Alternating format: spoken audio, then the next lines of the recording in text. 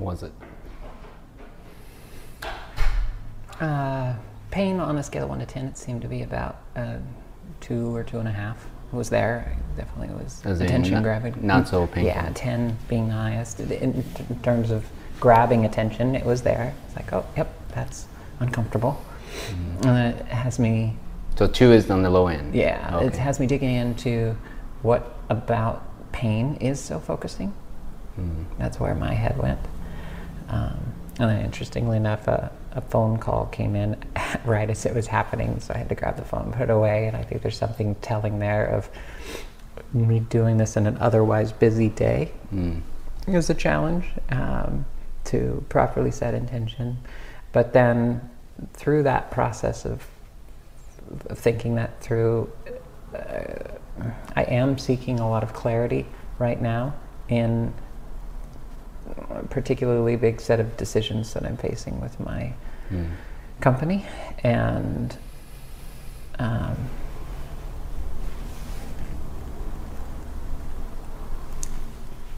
the lack of that clarity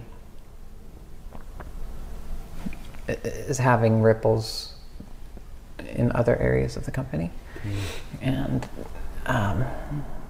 that was what came through most, was the importance of me getting to clarity there for everyone else in the company. And even what we were talking about earlier too, with identifying clarity on where to live and where home is, and there's a sea of issues around clarity right now. Got it. So that was helpful to drive that point home. Beautiful. How was your experience?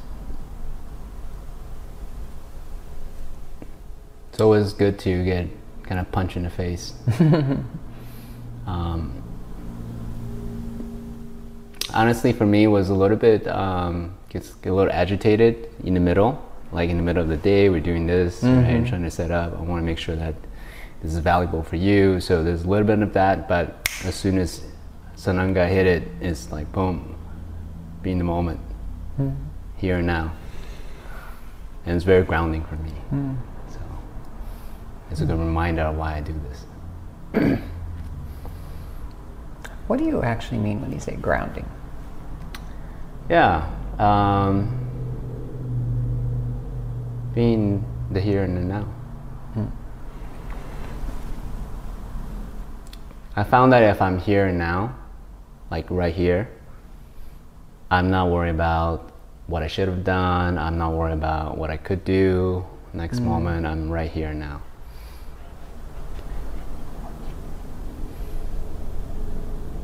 That's interesting, because then when I had the intense focus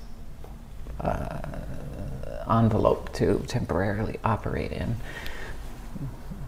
the brain kicked back in for me and went, oh great, this is a time to solve the hardest problems of my life, let's do that. And so that did have me reaching into the future. That works too? But it was notably a different experience than focusing on the presence of now, for me. Yeah.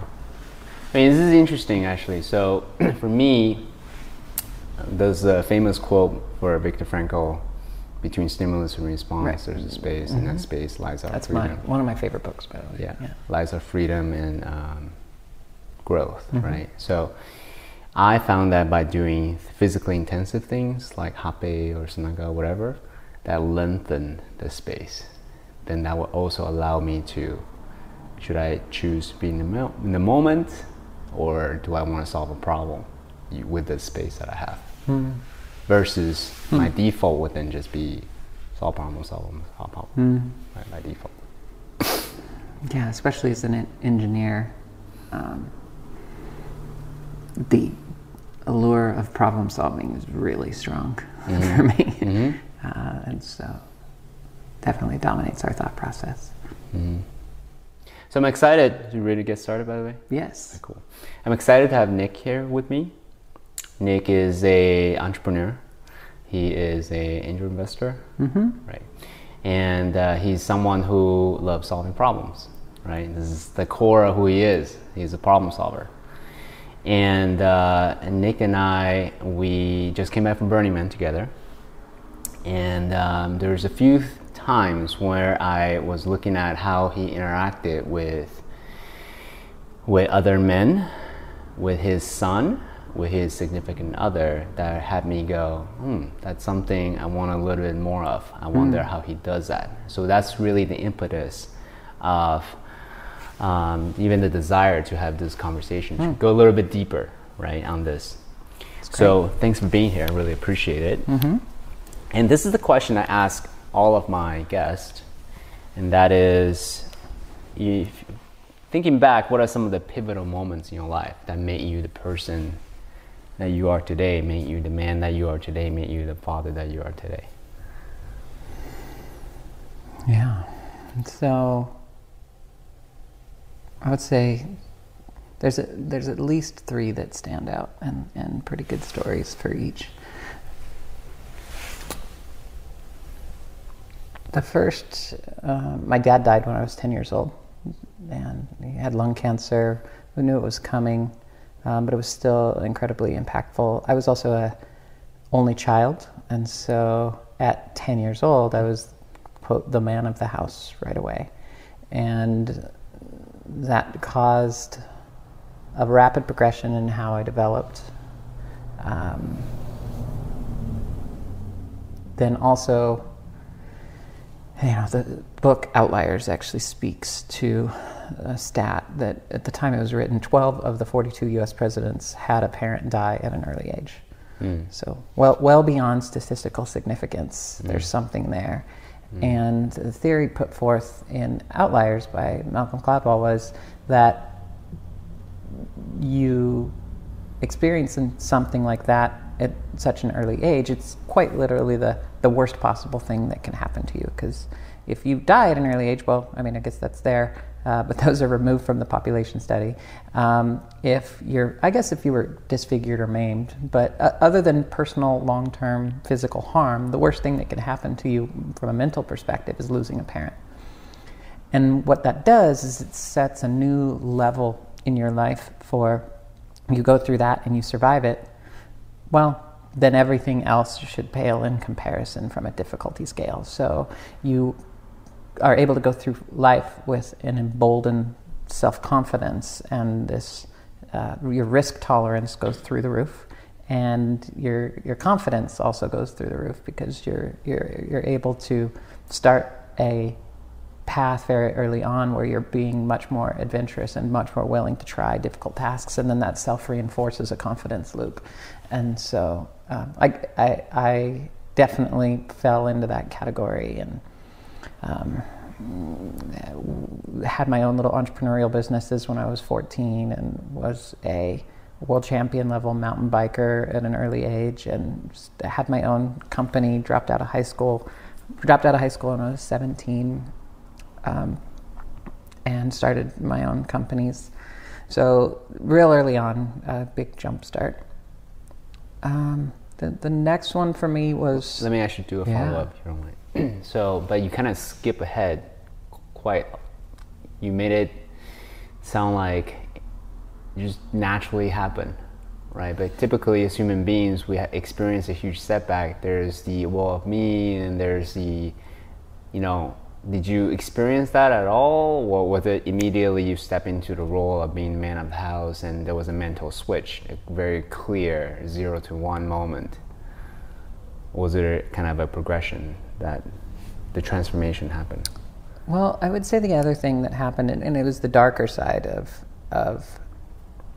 losing a parent at an early age. My mom also had her own set of challenges that she was going through at that point, and so she wasn't necessarily able to show up for me emotionally, and that created, so with her in an emotional coma and me associating emotions with feeling bad, I shut off a lot of the emotions in my life, and that wound up being difficult to untangle later in my life. But at this time, I think it actually fairly narrowly focused me on success as defined by the entrepreneurial version of success in a very early age.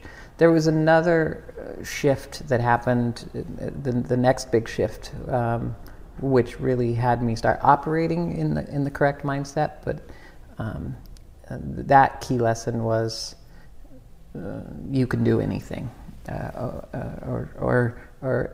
if not, there's very little downside in trying. Who injected idea into your brain? There was no specific person. What it was a feeling that I couldn't fail. But there was no risk in trying something, because, well, what's the worst that can happen? It can't be as bad as that. So go for it. I see. So the experience of emotional bottom per se, then there's nothing worse could be worse than this. It can only nothing but up to go. I see. Yeah. Wow. So with that new level set, fast forward a few years, I'm 18, 19 years old, and I'm on my second business, or third, depending on how you count, selling and installing window coverings in Arizona. And I had built one successfully in Colorado, sold that one off, and started another one. It was a part of a franchise. And then I think it's important to share dark stories too. Yeah. So, I'm not proud of how I got into this situation. I am proud of what it did to me to pull back out of it. I got addicted to some of the first online video games. And I use addicted carefully, because I know that word is usually only reserved for physical addiction. But in terms of the effect that it had on my life, it certainly was that capturing, it was heroin-like in terms of how much it captured. That's all you think about? 14 hours a day, right. And instead of building the business that I needed to support my family, I wound up, and I had to secure all kinds of debt personally. So I was 18 years old and $76,000 in debt. And I remember very distinctly that the bottom for me was my wife coming to me. Our second child is on its way at this point, and my oldest son is about 12 to 15 months old, and she comes to me with, she's standing in the doorway while I'm playing video games, and tells me that she needs diapers and formula for Connor, my son. And I had to have this moment where it's like, well, we don't have any money. And so I had to do the most embarrassing walk upstairs to my upstairs apartment neighbor to borrow $20 to pay for diapers and formula for my oldest son. And the spear that sent into my heart as a man, it was, who are you? What have you become? What's wrong with you? How come you can't even take care of your family? And that was the day that the provision gene kicked in. I think up until that point I was really still a kid, but the provision gene fully kicked in. And then what do you mean by that, provision gene? That my life was no longer about my happiness. My purpose in life became to protect and to provide for my family. And my desires, my wishes, my happiness was secondary to that goal. And so that's what allowed me to retire from my video game career, and so in to that start moment actually providing. Forward, you just no more video games. Yeah. Really? Yeah. One decision. Yeah, it was a sharp cutoff, and then it was several years, probably 10 years before I would touch video games again, because it felt like heroin to me. It felt like something that, wait, if I open that door back up, it's gonna cause harm in my life again. So maybe part of my success was just not being distracted by video games. Then fast forward a couple more years, I think well, actually, if you have any follow-up questions on that one, the third pivotal moment. I mean, painful. One of my core philosophy these days is that we can definitely learn something without pain. That's a possibility. But for me, true transformational moments, true learning, embodied learning, often doesn't come from theoretical understanding, often comes from that deep, I even call it spiritual pain. I don't know how else to describe it. That moment, you'll walk to your upstairs neighbors, probably felt like the longest walk of your life, right, in that moment. And it was an incredibly impactful memory that motivated me throughout the rest of my life. The desire to make sure that never happened ever again became another new level set that was critical for me to stay away from. Do you feel that avoiding that level of pain is, I don't see how do I ask this question? So on the one hand, I appreciate learning from pain. On the other, certainly I don't want anyone to experience catastrophic pain that's gonna break their spirit per se, right? So where is that? What's your philosophy around pain, discomfort, displeasure? Well, then it's been interesting. One of the, I'm sure we've both had opportunities where friends have come to us and they need help, particularly financial. It seems like there's a circle of people that I've learned that if I give them money before they've actually bottomed and been through a sufficient level of pain in order to actually choose to change their mind, that I'm just delaying the inevitable. And so I've learned to really watch for, have they already made the conscious decision to change their behavior and they just need help back up, or are they still riding that downward path or not? And so one of the key lessons that I learned there was I have to learn a series of lessons in this life, and it's up to me how easily I'm going to let the lesson be learned, and if I don't, then the consequences will just continue to get more and more severe until I choose that bottom. And so that incident also had me watch closely for turbulence in the path or in the universe's grander plan. Is this, so something's not going right here? Is this something? And then that caused me to be much more introspective and reflective, and lean in to see what lesson I'm supposed to learn in order to have this pivot. So for me, I have had it be a lesson of pain that was the bottoming and the key defining moment. And then, I see this playing out with those around me, and I see this playing out with my kids is another interesting example where as much as I want to accelerate them through a lesson or give them a shortcut, there's a part of me that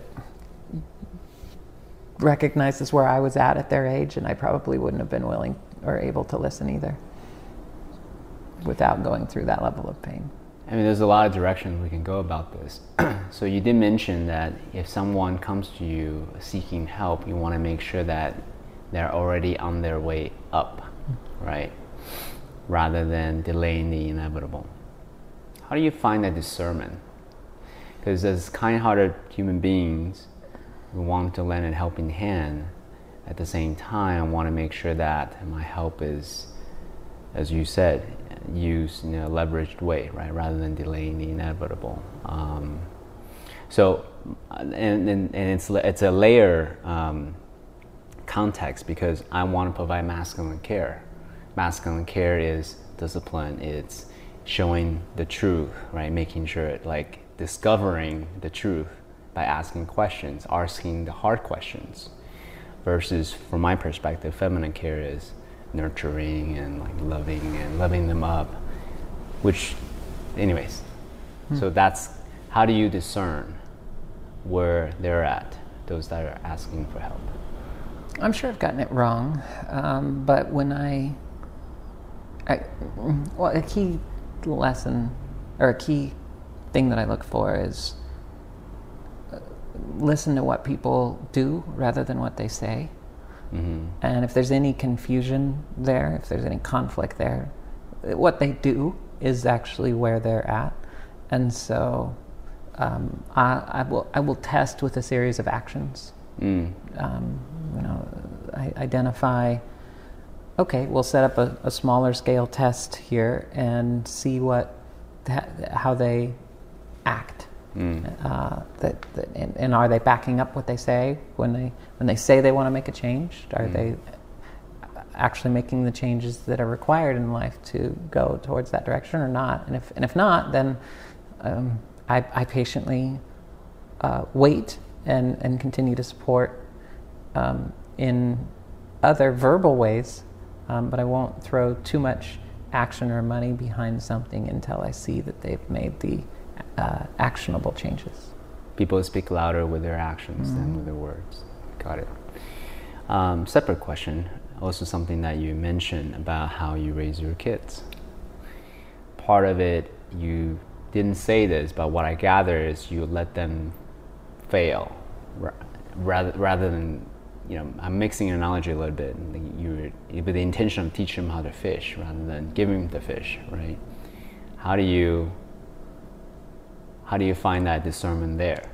Because there are times where they're going to cry, they're going to experience the pain, emotional, physical, whatever, and blame you for not helping them, right? Versus you create an environment, a safe environment for them to learn their lessons on their own, such that they can truly learn their lesson. Yeah, so this was especially apparent, that contrast was especially apparent in Pleasanton, California, which is a bubble community in Northern California that I choose to raise my kids in when I worked in San Francisco. And it's a great place for kids. It's safe, it's secure, the schools are amazing. But then, because of my own growth being so much driven by the difficult circumstances I had in my life, I was able, or I felt the need to overcompensate and put them into, I wouldn't say dangerous situations, but I'll say confidence building situations, much more so than I would say most people in America, and then certainly much more so than a typical Pleasanton parent that was centered around providing the best for their kids and being hyper protective. So one example was we had a zip line in the backyard that went down into the swimming pool, and that was very intentional on my part, not only because it was a lot of fun and a great engineering exercise and great set, but it was dangerous. And schools in Germany have the playground full of saws and hammers and nails for kids to build their own playground equipment. And anywhere in America, in the hyper-litigious society we live in, that would be seen as crazy because somebody, quote, might get hurt. And my view is, yeah, people can get hurt, and it's okay. Let's make sure that no one gets permanently hurt, but let's not let this, I think the safety card is extremely overplayed in America, and this notion that no one ever should get hurt cuts off most of the confidence building activities that actually prepare us better for life. If we really look back to caveman days, the job of the mother and the father and the grandparents wasn't just to keep you safe. It was to toughen you up for the real world so that you knew how to be excellent and you could handle things as they came up. Interesting corollary, there's been a few theories kicked around on the evolutionary significance of nightmares. And the best one that's been proposed, that I've heard at least, is that it creates a consequence-free environment for a child to be exposed to trauma, to difficult situations, so that then when they get into a real life, real world situation, they don't just freeze because they've never experienced anything like that before. And so I like the fact that if my kids are thrown into a difficult situation compared to, say, the average Pleasanton kid, they're going to be able to handle their shit, and they're going to be able to roll with it because they've been in semi-dangerous situations with me in an environment where I know that there was no permanent harm that would fall to them, but that they would face fear. And they would overcome it. I think also overcoming fear is an incredibly valuable skill that you can give to your kids, and we need to toughen up the way that we think about raising kids in America, and I would say more narrowly in California in specific. It seems that the way that it's taking shape is going to certainly take away from the entrepreneurial spirit, because it's going to have everybody terrified of risk. Yeah. So what are some of the tactical things? So I want to make sure that people walk away with something that they can take action about. Can you give some examples of some activities that you're taking your kids on that builds their confidence, that involves risks? So real simple one, and do this basically once they are comfortable enough communicating with adults that they can handle themselves. Send them into a grocery store and have them buy something. It's real simple, but if you look at a 4 to 5 year old kid, that's a challenge. It's also super safe. You can watch the doors. No one's going to kidnap your kid. You've got total control of the situation, but you're not there, and they're having to figure out how to find something in the store, how to pay, how to interact with strangers. I mean, that was a real good safe, but exposes them to a lot of situations. Another one is forced conversations with adults in one way or another. It's super safe, but when ask really difficult questions at the dinner table that challenge them. Go around the table with forcing them to articulate a particular point of view, forcing them to hold court in conversations. I happen to love dangerous, semi-dangerous outdoor adventure sports too. Mountain biking, bungee jumping, things there where they have to walk up to the edge and address a fear. In an environment where, yes, there's not a non-zero chance of death, but it's close enough that we're willing to accept it as parents. I would actually say, put differently, it's just as much about addressing the fears for the parents. So if you find yourself afraid, lean into that and actually look at what might happen. Are you the ones holding them back from growth? Did you and your spouse have that conversation? Yeah. Or was it we had one-person decision? We definitely had and I'll call it out, we had a beautiful dynamic there, in that I think if it was just me, we probably would have had one of the kids die. I would have pushed it too far.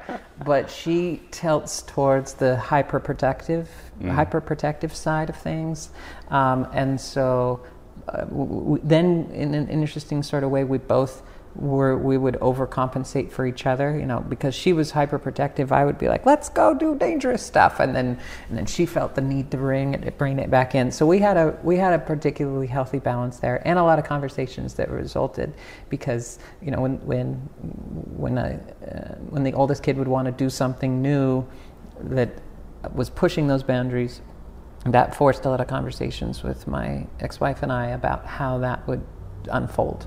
Mm. I think, so I walk up to you during Burning Man, actually really giving you acknowledgement about how your son was, interacting with other people, right? And it really stood out to me. He's a first-class human, first and foremost, and then a man, right? He's really growing to the kind of man that he is today. And I think for a lot of fathers, I'm not a father, but I aspire to have children to be healthy adults, right? Nice, balanced human beings, rather than being an unhealthy boy, where it's all about force and control or whatever it may be, or an unhealthy girl that's all about, I don't know, an unhealthy expression of femininity, as an example, right? And Connor was super balanced. He's showing up as a leader.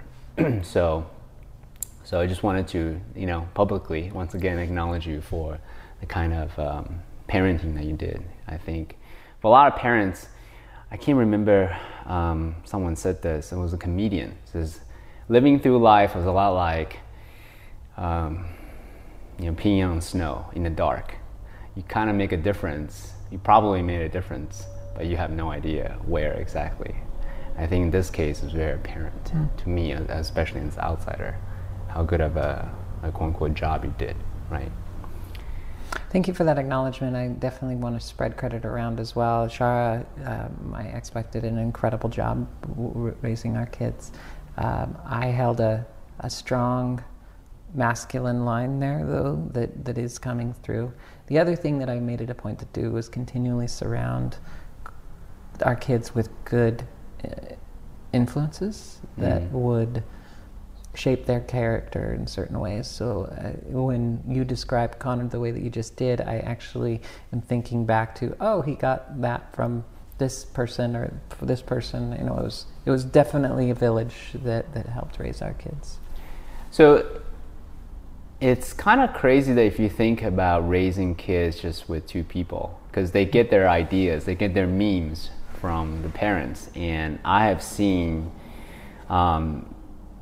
parents who may not necessarily grow up with that level of intentionality, and then they pass down a history of unhealthy ideas or whatever down to their kids. And to me, my new idea, once again, not a parent, so this is totally theoretical, but it's to raise your children with a village, right, with a committee, with a council of healthy adults, so that way they can get their ideas from a variety of people. Plus, they don't necessarily look to the parents for inspiration per se, because my dad, who are you? But then they may listen to the uncles, aunties, or whatever. So a few things there.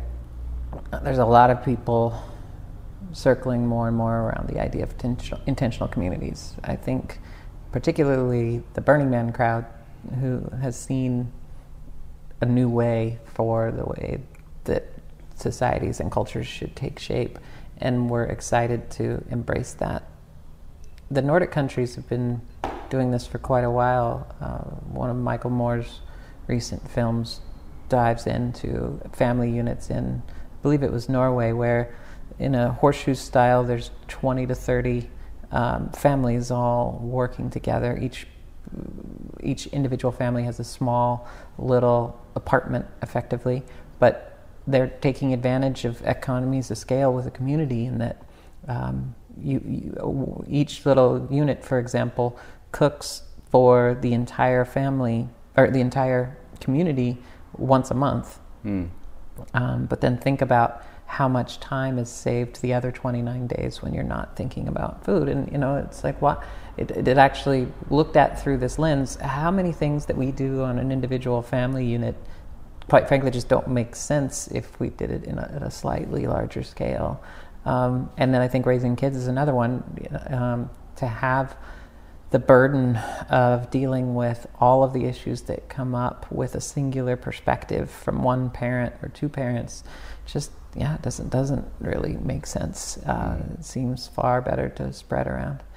The third factor there that's pretty interesting too is I think that I've developed an idea that kids are effectively genetically engineered to start to hate their parents when they're teenagers. And it's under this notion of the best thing for them to do once they're of child rearing age, let's call it 14 to 16 years old, is get away and get out of the house so that they can spread their seed elsewhere. Oh, interesting. And so we've culturally adopted that the age for somebody to leave is somewhere between 18 and 22, which makes for some very painful years, while the parents also are having to shift from treating that child from a child to an adult when they're not actually adults yet, and they can see that, and so there's all that tension. And then the default stance for just about every teenager is everything that mom or dad say is wrong, and I need to do the exact opposite. Yeah. And instead we put a pressure cooker and put all of those people in the same house together and force that they work it out. It's actually kind of crazy that there's not much more troubles raising teenage kids in today's world. So you mentioned 2 pivotal moments so far. What was the third one? The next one that really jumps out, I was working with this guy named Leslie Bohm on my third company in Boulder, Colorado in 2000. And we went on a walk, and I asked him for some advice because he was about 30 years my senior, and I could tell far more advanced in life than I was in terms of growth. And at this point in my life, I had had the humility also to realize that I needed a lot of help. And a shift, I think the other thing that happened with that bottoming that I mentioned earlier was a shift from independence to interdependence. It was a realization that I couldn't do it on my own. Stephen Covey talks about the 3 stages of maturity: is dependence, when you need your parents for everything; independence, when you put a fierce stick in the ground and say, I'm going to do everything myself, no matter what the consequences. Even if somebody else might have a better idea, I need to own this and I need to do it myself. I think a lot of people are in that phase until they're about 26 or 27. And quite honestly, I'm annoyed with people that are still in that phase, and I find it really tough to mentor them or to work with them, because if someone doesn't know what they don't know, then it's really hard to teach them anything. And so I think one of my gifts was, because of that bottoming that I had, I entered into the interdependence phase at 18, 19 instead of 27-ish when a lot of other people do. So I was hungry at this point in my life for any external information, anything that would make me better. I had adopted a mentor. This was another guy that was helping me out. And I asked him for a book recommendation, and he told me about Man's Search for Meaning by Viktor Frankl. And so I read that at age 20, and there's probably a dozen great lessons of life in that book. You mentioned one, which is the gap between stimulus and response. It's up to us. There's with that, I also went further and said, that with the realization that I am completely responsible for all circumstances in my life. And it's what shifted me out of what people now in the spiritual community label as victim consciousness. It shifted me from to me consciousness to for me consciousness. And it's both an empowering and a terrifying move, because you realize that you're in complete control of all the things in your life, which is great. Then you also have no one else to blame if there's a problem. And that shift for me, I think, was of the most pivotal, because it put me in control of my life rather than feeling like I was at the act of, or at the circumstance of the rest of the world. So you realized that from the book. Did you have further conversation with that guy to help you elucidate some of this? And I ask this question because there's book understanding, and then there's embodied understanding, and there's like true mastery, right? So how were you able to, I guess, elevate? I'm glad you dug deeper there. So in hindsight,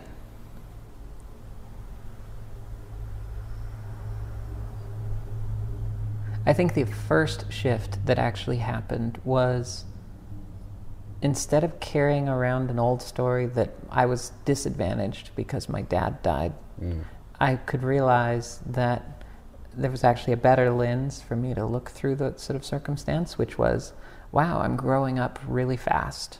I also read an article at the time that talked about relative success levels of different birth orders, and pointed to oldest children are generally more successful, and then it called out only children and then very specifically widowed children. And it was the first time I had read the study about how widowed children were destined for more, quote, business success, and at the time the author didn't explain why, it was just a stat. And so I had this new excitement after reading the book and reading that article that I was in control of my life, and the things that I had previously described as bad were actually just up to me to interpret. And that was another key lesson from Man's Search for Meaning. So I read the book another 3 times in my life. Each time I get something a little more out of it because I'm in a different phase of life and can appreciate it. And so I don't think it was fair to say that I instantly got how to get out of victim unconsciousness through one reading of that book, especially based on where I was in my life. But it was the start. It was a pivotal turn that allowed me to go down that path instead. Beautiful. I remember, I asked this question too, by the way, because when I first read that book, I believe it was my early 20s, and my immediate reaction, I could have written this book myself, because that hubris. Right, I didn't really actually get the wisdom at all. I just hear the words, the surface words, and then until I read it 10 years later, I was like, "Holy crap, totally wrong." I was like reading and dissecting every sentence. Beautiful. Thank you for sharing your life story. I think it would be a good time to do a little hape. What do you think? Sounds good. Yeah. Okay. After that, great. So I'll serve you only a little bit, given that it is purgatory. So if it's too much of it, it would. So would you like me to serve you? Yes, please. Okay, great.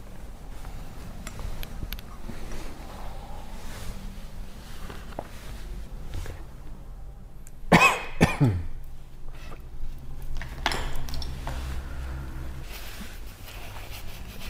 Man, take it like a champ. Switch gear a little bit. Confucius said this quote I really, really love. He says, self-mastery first, then your family, then the nation, then the world. If you want to do better in your nation, first start off with self-mastery. So what are some of your tactical, daily disciplines that you do to have you be grounded, considerate, heart-centered, the person that you are? Yeah, I would actually say I've been much more intentional about this in the last 2 to 3 years. And then even more so in the last year and a half. I would say the first 37 years of my life, I was, I have found that our life gets propelled across 4 different boosters on a platform: heart, mind, body, spirit.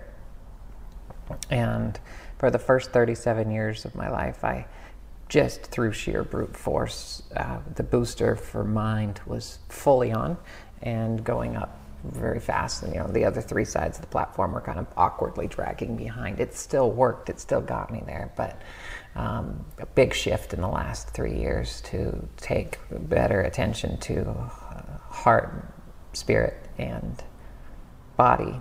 But even in that first 37 years, one daily, or not daily, but nearly daily practice that I had that I found worked really well was hypnosis.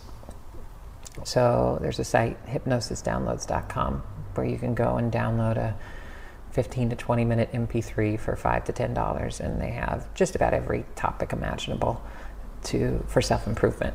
And I found that I would always get sleepy around 3 p.m. and especially running on small number of hours of sleep throughout the day, I could take a 20-25 minute nap, fall asleep, wake up feeling refreshed, and then improve some aspect of my life along the way. It was kind of like a self-improvement session and a reset nap all in one. So you take a 20-minute nap listening to the recording from hypnosis.com. Hypnosisdownloads.com, yeah. And then, I did that I've done that, I haven't done it a lot in the last year or so, but I would say 5 days a week for most of the last 15 years. I had this practice, and I think there was a bunch of restorative benefits from the nap, also an intentional, calm meditation-like break in the day that allowed for a reset. Is it new recordings every day, or is it kind of the same I had recordings? a rotation of probably 200 of them that I've been through, and I've probably now listened to all of them dozens of times each. Occasionally I'll still buy new ones. It's also taught me how to fall asleep incredibly quickly and efficiently, so I can also sneak in a power nap whenever I need to. So I would say being a master of my own sleep and being able to take a nap. I've got a 10-minute version that I can listen to before, especially if I've had the end of a long day, but I know I need to go out for, say, at a conference. I'll sneak back to my hotel room for 10 minutes and reboot with a 10-minute power nap. Is there one that's your favorite that you would recommend the listener to check out first? There's a pack of 6 called the Millionaire Mindset that walks through uncovering self-limiting beliefs, having focus, clarity, motivation, and that it's a 6-pack that's particularly good. Thank you. So that was kind of really all I did for the first 37 years of my life, and I would say actually I treated my body like it was a rental. I had a dysfunctional, it was actually a very functional but certainly unhealthy relationship with alcohol. Alcohol was my way of turning off at the end of the night, and I was disciplined and professional and responsible enough to make sure that I always showed up the next day, and if it felt like it was interfering with my life, I would pull it back. But it was certainly my vice and my drug. I've changed my relationship with alcohol radically in the last 3 years. What is it now? Now I'm a 10 drinks a month kind of person. It was very intentional, and it's not part of my daily routine. I was never physically addicted to alcohol, but I was absolutely addicted to the circumstances that alcohol created for me. I loved going out with friends and having a good time, and having my mind be able to turn off to fully enjoy and appreciate life. You call it a social lubricant. Yeah, definitely.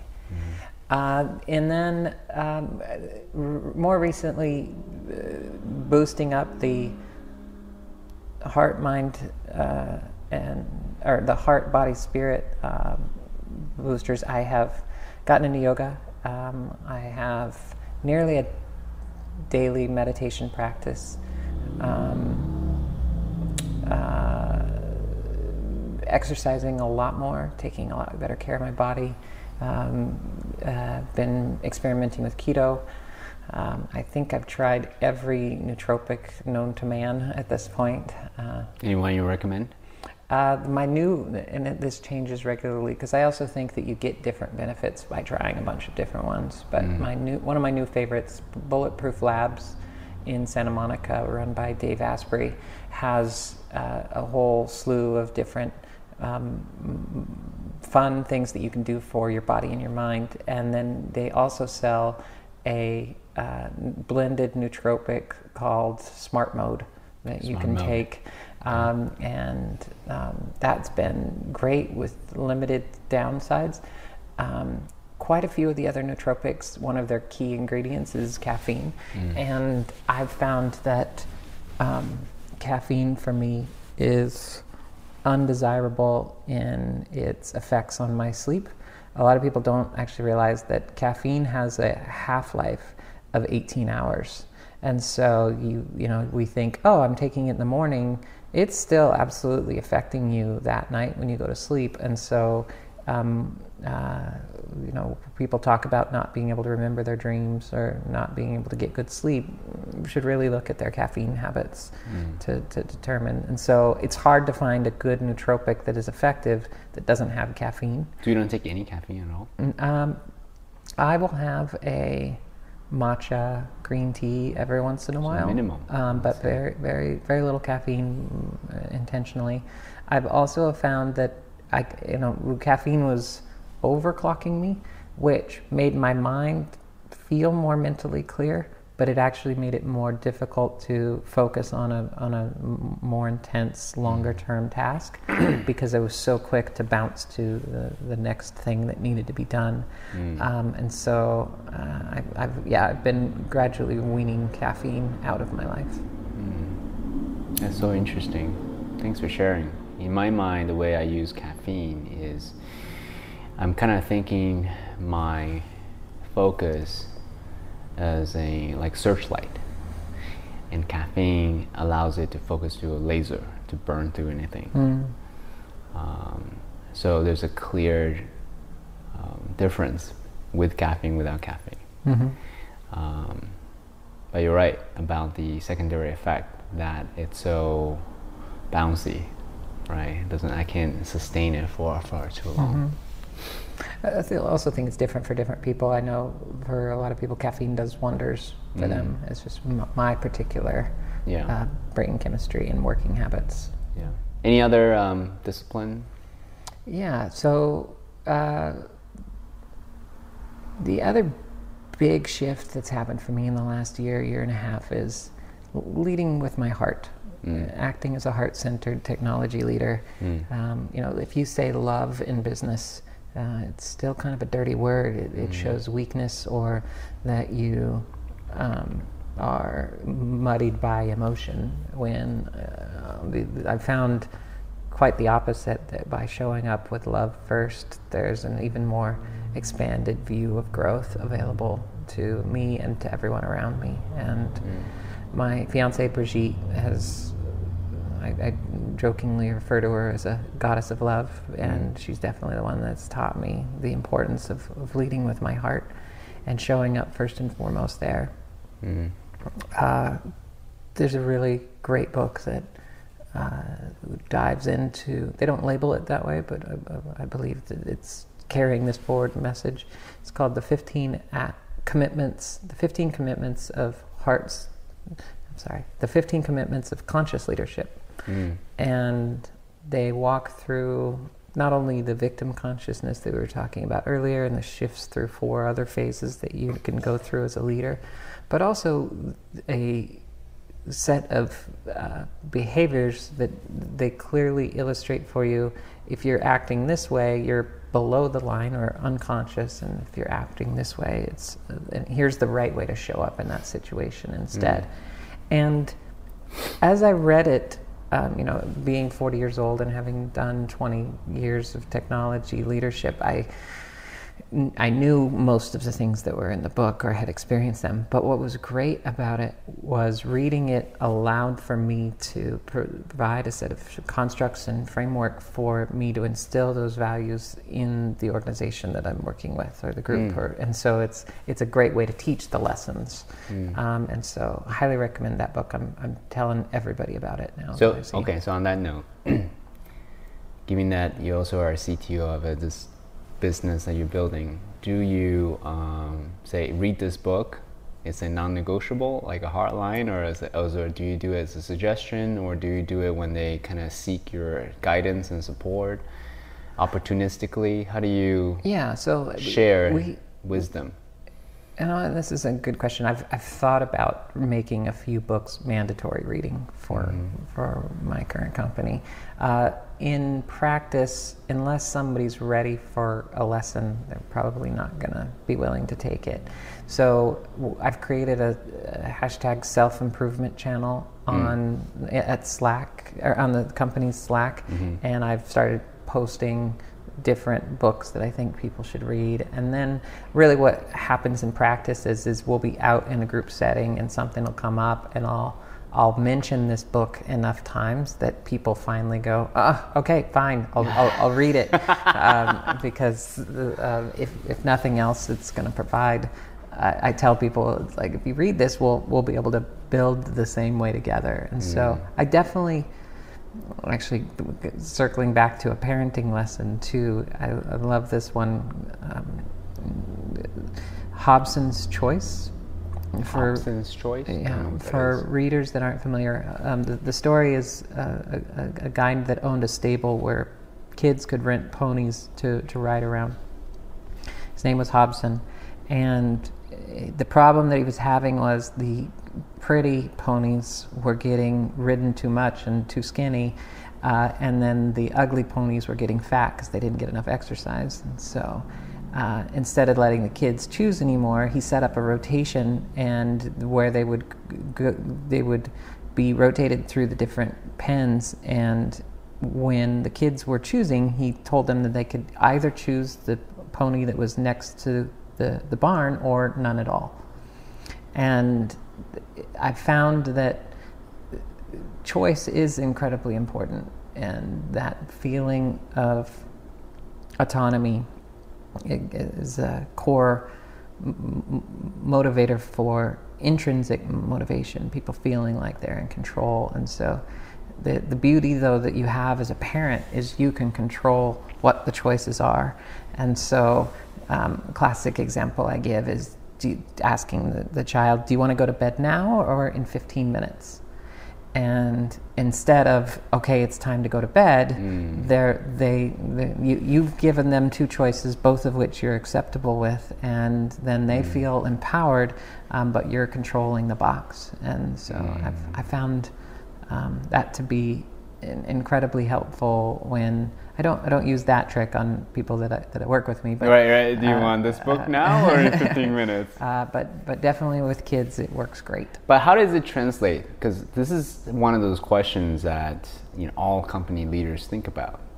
Because there are certain conscious shift that you want to see in your people, but human beings are human beings, and they don't like to be forced or being told what to do. And then when they're being told what to do, they naturally resist, right? Exactly. It's very similar to the analogy you gave about parenting. Not exactly the same, but it's very similar. So then how do you create a good enrollment conversation about what are some of these shifts, with knowing that you also control ultimately their paycheck, their environment, the kind of people they get to work with, and a lot of different factors, right? So yeah, I know it's cliche, but it really just does come down to this for me, is lead by example. Okay. That I show up and continually demonstrate above the line decision making and behavior, and set that example for the company. And then occasionally I think it's also important for a community, and this really does need to be done at a community level rather than an individual punishment level, for the community to take a stance for behaviors that are unacceptable to the community. And if they exist, and it's like, hey, that's, we're all standing together and saying that's not how we as a community roll. And so if you want to choose to be a part of this community, you're going to have to change your behaviors. So it's another way to give the choice. So in your company, you guys don't have like a non-negotiable, like this is what we do and this is what we don't do, like a place to begin that kind of discussion? We definitely, perhaps? yeah. So we definitely. What my favorite way to do that, and I've done this at 3 companies now. Mm. We create a construct for a tag cloud based exercise where we sit down early in the company's life as a way to define culture. The first tag cloud is what I call who we are, and this is a set of character attributes that define what it means to be in that company, and this would determine what kinds of things we're interviewing for example. My number one that's always on the list is integrity, because I believe trust is the foundation of all relationships. And if I can't trust and count on those that I'm working with, then it's really hard to build on anything less. So then the second tag cloud is how we roll. And these are the set of behaviors that we enable within the company. And then, okay, so you do have black and white, the behaviors we embody and how we roll. Yeah, who we are and how we roll are defined as a set of keywords. And then we inculcate that into the culture by making sure that we are making daily decisions that align with those. And we create a psychologically safe environment for everybody to call out if there's departures from those agreed upon principles. So are there consequences if I don't adhere to how we roll? So a real key one where we had to have this conversation, I asked the evocative question: if we're saying that integrity is a principal value, do we fire somebody for lying? And it spawned a really interesting conversation that wound up effectively distilling to how draconian we were going to be about enforcing these. And I intentionally held no. We would absolutely fire somebody if they were caught in a lie, and that would it would be an irrecoverable offense. And then some of the more compassionate people in the room stood up and said, well, wait, we'd have to look at the circumstance, or maybe they were in a really tough spot, or let's understand the details before just having a blanket rule. And we ultimately settled on that.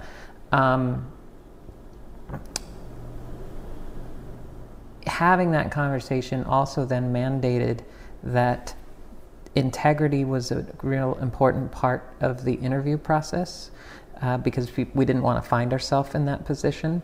And then when somebody hears coming in the door that integrity is that important, they're going to think twice. And to date, I've had to fire somebody for an integrity issue since. But it actually became an interesting rallying point around those principles, and people were happy to see that we were willing to stand behind those principles. So it's been remarkably successful in helping to define the culture.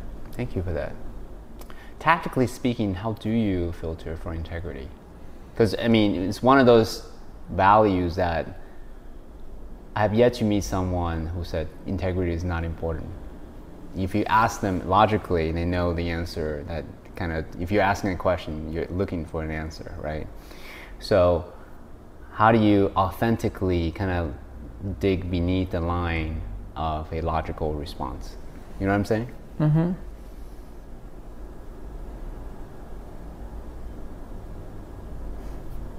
It's funny, after probably interviewed 500 candidates now, so it's just natural, and I can tell. Sure.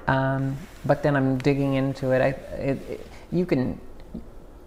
There is a filtering mechanism in the workplace where if someone is continually not in integrity, then they won't excel. They won't, unless you're in sales. I don't know. But generally speaking, if someone comes in well referred, or if they come with a good reputation, you can kind of check that box that they must have already learned that, or they wouldn't be where they are. I see. But if I have to dig in, one of the questions I've asked for integrity is, when is the last time you found yourself in a situation where your integrity was compromised? And then ask them to explain, how they dealt with it, and or maybe a different way that I'd put it now is when you felt your integrity was challenged. And so I'm really looking for a time when they took a stance for it. I also unpack integrity within the context of work in that it's about us being able to rely on each other. And so I need to know that if I give something to you to handle, that it will be taken care of. And not that if I have to follow up because you forgot, because you don't have your own professional shit together enough that you've got a system for keeping track of all the things that are going to come at you. That's not my job. It's your job to make sure that you always do what you say you're going to do within the company. And that comes from the other piece of what's important there is expectation management. And so if you're not able to do what you say you're going to do, then you shouldn't have committed to it in the first place, or you need to reset expectations later, and that's also fine. It's not a super hard line that you always have to do, but if not, it shouldn't ever just get dropped. You should come back and reset the expectation with me. So, and another lead by example way, if I ever miss a meeting or miss a commitment, I make it a point to own up to it and not just let it be like, oh, that was weird, something dropped off, and then that somehow is a festering symbol of acceptable disintegrity. I show up and say, that wasn't okay with me, and I'm sorry, and now we're going to make it right. Or people know the standard for integrity by the bosses being able to own up to situations where there wasn't 100% integrity. Thank you. Let's switch the conversation a little bit. You are running a company called Good Money, right? So one thing that I'm curious about is money is one of those things that's, actually, let me backtrack. The context of my question. Integrity is whether we say what we're going to do by the time we say we're going to do it by, right? And resource allocation is a huge aspect of life, whether it be time, whether it be money, whether it be what energy we put in. For someone that's listening who aspire to be an entrepreneur, who aspire to be an investor, right? Money is a huge aspect of life that we need to be better at. So knowing that, what disciplines around ways to be better at managing money that perhaps I assume I'm curious to know if you have any particular suggestion or practices on be a better entrepreneur, be better money resource management. Yeah, there's an interesting conflict right now in two schools of thought, and I've lived both. And I personally have been much more successful in the latter. Scarcity versus abundance. There's one view which would be well proselytized by the millionaire next door, which is this idea that the way that you actually become a self-made millionaire is through spending less and being miserly and being frugal. And I definitely think that there's value in those lessons. But the broader shift that I've made more recently, and I'll fully acknowledge and admit my bias here in that it's much easier to speak about abundance once you have it. Mm-hmm. But now coming out the other side, living a mindset of abundance rather than scarcity has increased my wealth even more. And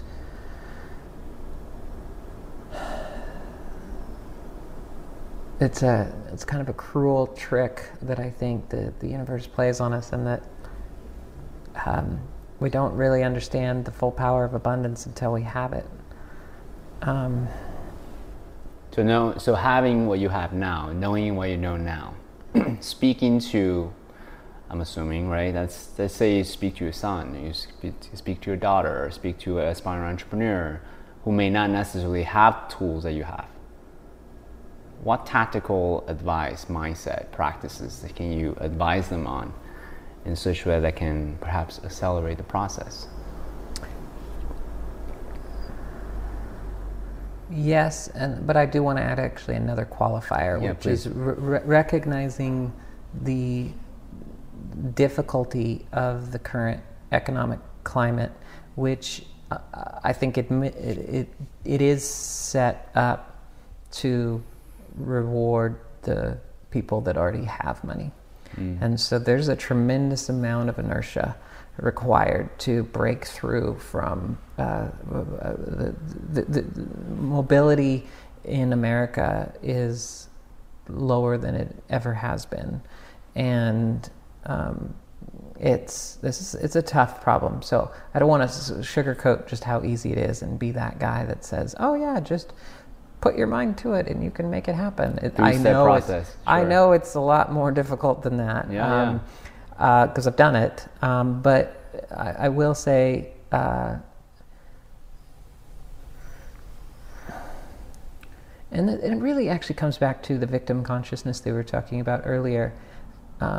It's so easy for us to externalize and say, well, I can't get this job because I don't have the college degree, or I can't get this job because I don't have experience, or I can't do...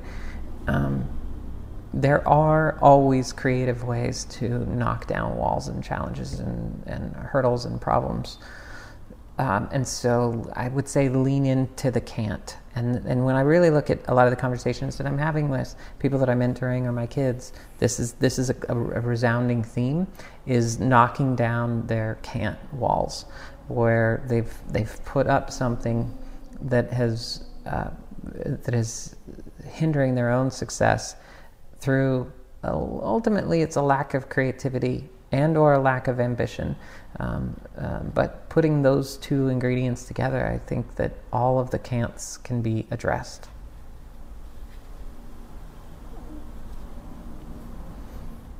So what tactical things can they take on though? So, for example, my daughter Anna went to Burning Man with us this year, and she's come home. First, she was just super excited about showing up to the playa next year with her gift, because she really thought very deeply about what she would want to do next, and she loves cooking. So she got this idea of next year she's going to bring a food truck out to the playa, and that will be her contribution, and it'll be an art car, and she'll actually drive it out. And imagine stumbling around the deep playa next year and you start to smell chocolate chip cookies. That's what she wants to show up and provide. And then the days after the burn, that turned into this whole other idea about her owning her own food truck. And I happen to know the guy that created the Kogi food truck phenomenon in San Francisco, or in LA. And so we can have her. And I said, so, well, actually the best thing for you to do to get started is to work at a food truck for a few months and understand what it's like. And so I've now took something where she was ready to just fall into a crap job somewhere to start to make money, or decide whether or not she was going to go on a gap year. Now she's super excited and enthused about working at a food truck, and it's not because she's really going to enjoy that work, because it's a stepping stone for her being able to build to something much bigger. I have to say, I also recognize my kids have the benefit of, they all have what I put together for them. It's called a future fund, where it's a small amount of money, but they can invest it however they want to in a way that's going to improve their net worth, or it's going to make them better. So whether it's going to college, starting a business, or putting a down payment on a house, they're able to do that. That's a gift that they have. That's a significant advantage that a lot of people, that most people don't have. But I will say, I did it. Starting with nothing and raising 4 kids, and now I'm a self-made millionaire through. And I would say I didn't do it through saving or scarcity. I did it through figuring out how to lever up my abilities beyond what I was accomplishing just myself. So as part of a larger team or a larger company or a bunch of other smart people working together. Yeah. I asked this question because I realized that more and more, and yes, such a fundamental financial skills to have is resource allocation. Like, look at your budget, make sure your cash flow is managed properly, and then where do you allocate your resources such that you can have the kind of life that you want, whatever it may be, maybe investing into a food truck or whatever, right? Whatever it is that you want to do. And I think the more conversation we can have about this, the more we can not just address the mindset, because there are a lot of mindset type teachings, but what I found was like the missing is, okay, so I get it, mindset, right? But what are some of the tactical things? Kind of go out and try and be better entrepreneurs. And another thing that would distinguish from this podcast now is that if you want to be better at anything, just really go out and do it. If you want to be a better fighter, the way to do it is to fight. If you want to be an entrepreneur, the way to do it is by starting businesses, by making offers. You want to be better chefs, start cooking and, trial by error kind of a thing. Broader conversation is in the future of technology and money. From your perspective, from your viewpoint, what are some of the things that with what's something that's up and coming that men could do to be better men in modern times? I know that this may sound like a disparate question, but I'm just curious to know if you have any thoughts on that. Sure. So I said earlier that my purpose in life was to protect and provide for my family. I've also recognized and developed my own view of the purpose of men more broadly, and that's to protect and to provide for women and families. That's why we're here. And so when I look at the relationships that I have with other women in my life, and not just my fiance, but our friends, I see that it's my job to show up and protect and provide for them in all forms. Sometimes that's support emotionally, sometimes it's financial support. But if we saw a collective shift with men towards that view, I think that we'd be in much better shape than the scarcity mindset that allows us to claw back to resources that only we feel that we need to spend or to expend, but also get men out of the conquer notion that they've carried forward with a lot of, let's call it out. Conquering competitive behavior has its evolutionary significance, and when I look back to 2 tribes that were side by side, but one was very competitive and conquer oriented, chances are the other one's dead. So we're a result of a lot of those behaviors being passed down through genes, and that has served well for conquering the planet. But now the planet's conquered. And Elon, Bezos, and others have decided that there's new territory to conquer, but what we really should be doing is figuring out different ways to collaborate instead of compete. And I think this is where men should be looking to women to understand feminine values and how they could be better used with our current society. I think broadly we need a lot more feminine energy ruling the world. If we had, and I didn't say women very intentionally, I think we all have masculine and feminine energy within us at different levels. And I've seen, as part of the heart-centered leadership that I've gone through, my life improved significantly, and I believe that all men, if they learn to better balance and understand masculine and feminine values within themselves and those around them, we'd be in a lot better space than we are today. Instead of the old view of holding hyper-masculine values and then somehow introducing feminine values into their psyche is a sign of weakness. That's the world that we have been living in, and it just doesn't make any sense to me. So some of the other shifts in values, I think, shifting from individualism to collectivism, from scarcity to abundance, from independence to interdependence, from competition to collaboration. We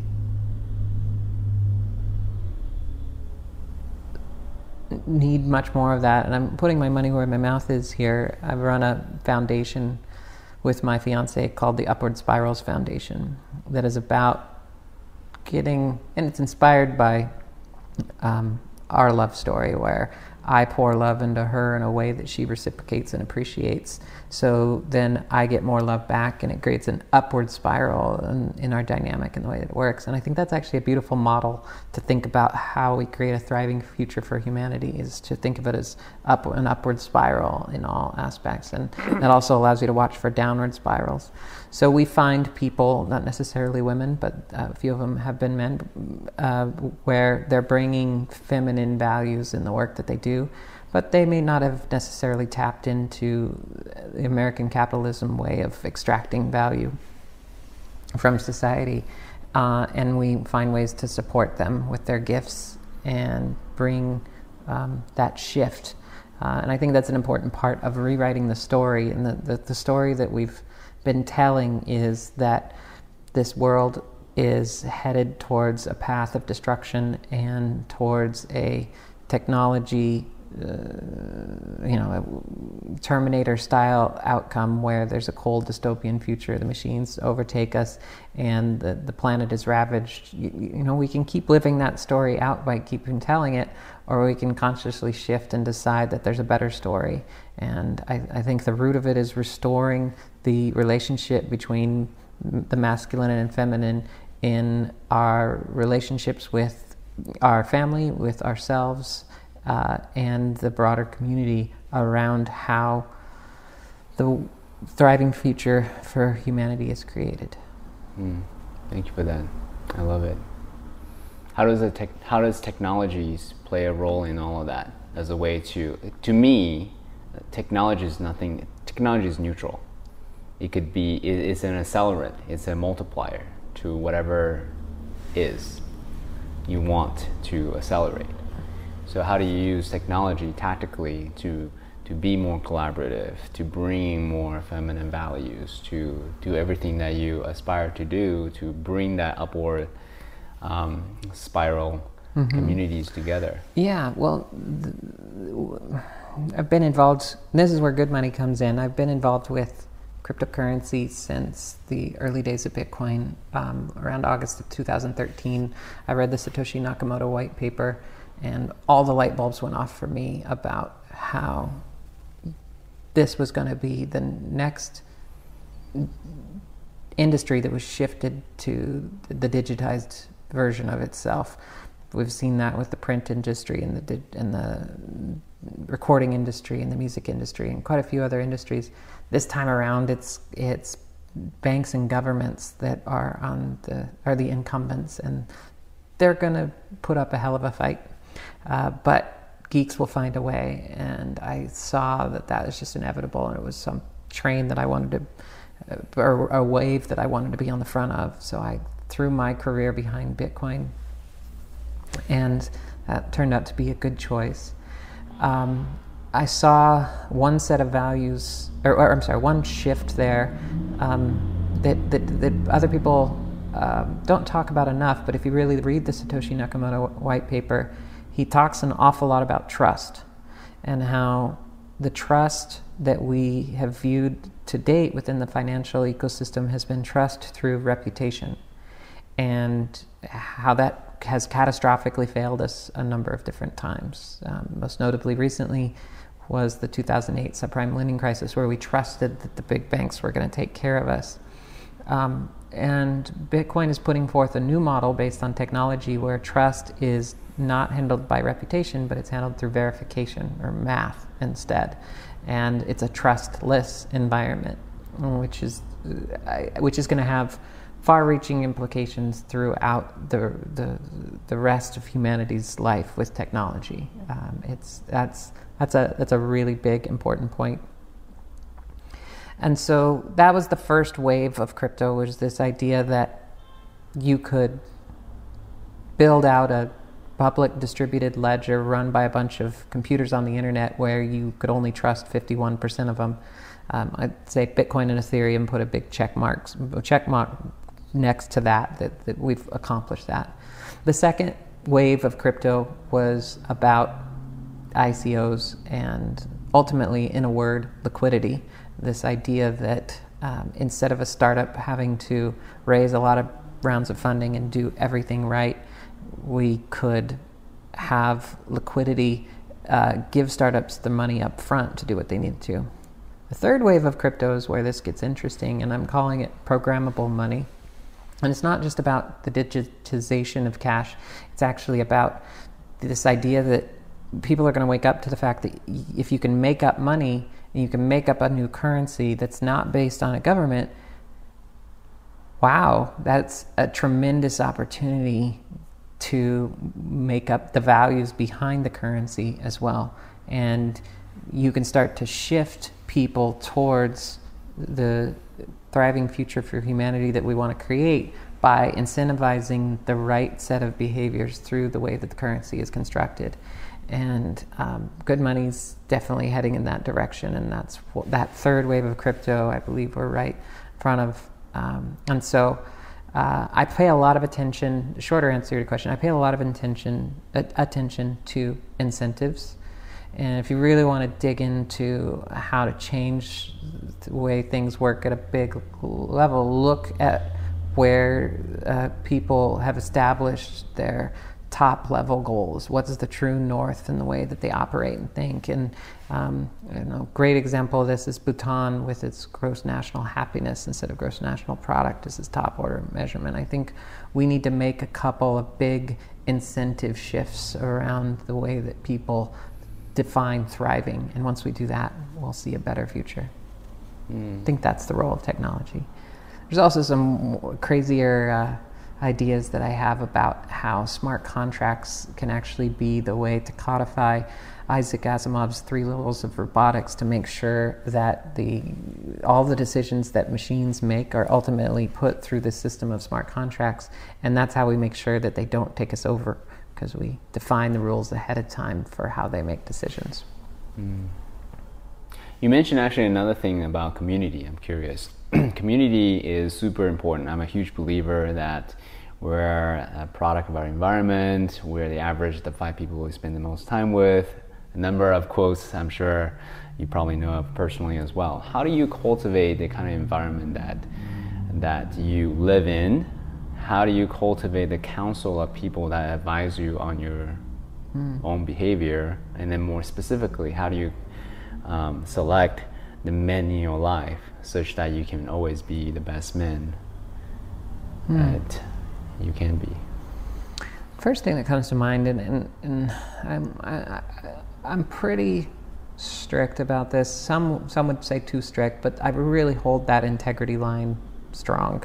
I mean, effectively, if I see someone acting out of integrity, they might get one chance, but I'm pretty aggressive about ejecting any behaviors that are along those lines, because I found that I don't want to waste any of my energy, effort, and attention on people that haven't learned the importance of that one. sometimes if I see enough great things about a person, and then there's just that weak spot, I'll make it a point to pull them aside and let them know how their leaking integrity is affecting their reputation and their life, and give them a chance to react before. You shine a mirror on them. Yeah. But that one comes up for me is I'm pretty immovable on. The other, I love having people in my life that will provide a counter perspective on a certain area. So, or I'm joking, there's one person in my life that he scores fairly low on the empathy scale, and that's great because he's also got a fantastic business mind. So if I have a new idea that I want to talk about or something crazy, and I just want that person that can rip the idea apart and tell me exactly what's wrong with it, he's the person that I go to. And so I think that it's actually good to have people in your life that will... I favor honesty over agreement, and otherwise you just wind up building an echo chamber around yourself. And so I intentionally also, I have a lot of people in my life that hold a particularly strong pillar in a certain area, and then when I need advice in that area, I know who to go to, and so. Yeah, there's a lot of cultivation around breadth of experience that I do. Actually, I say that now as if I've done it on purpose, but it wasn't until your question it made me reflect and realize that that's what I have been doing. I've definitely heard I definitely heard and live by you are the average of the 5 people that you hang around most too. So that one rings true for me. And I have actively encouraged certain relationships and discouraged others as a result. I'm so one thing that I found personally, I really get to test some of these relationships, the strength of these relationships, either when I'm in a bind, then I started going through the list, right? Who can I count on?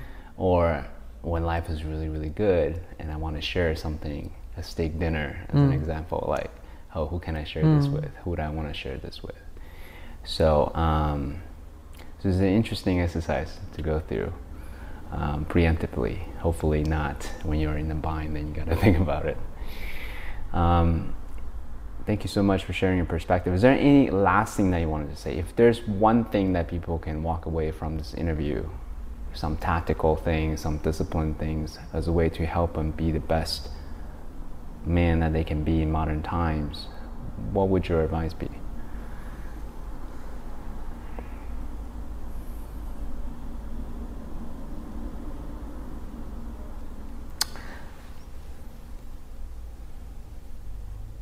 A commitment to self-growth, because no matter where you are, or it's not where you are, it's where you're going.